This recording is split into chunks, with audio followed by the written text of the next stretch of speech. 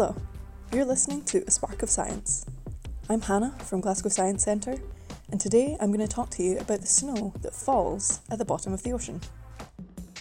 If you were to visit the seafloor, you would see little white flakes floating all around you as they gently fall to the bottom of the ocean. These white flakes are known as marine snow and can be found in all the seas and oceans on Earth.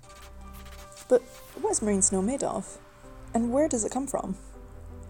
To answer these questions, we have to make our way back up to the ocean's surface.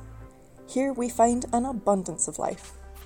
These plants and animals eat, poop, and eventually die, and all of that microscopic waste doesn't just float on the surface.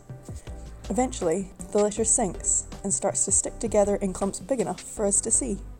So all of that beautiful marine snow is made up of shed skins, dead bodies, and poop. Not so pretty now, right? Well, maybe not to you and me, but for the animals that live at the bottom of the ocean, marine snow is sometimes the only source of food.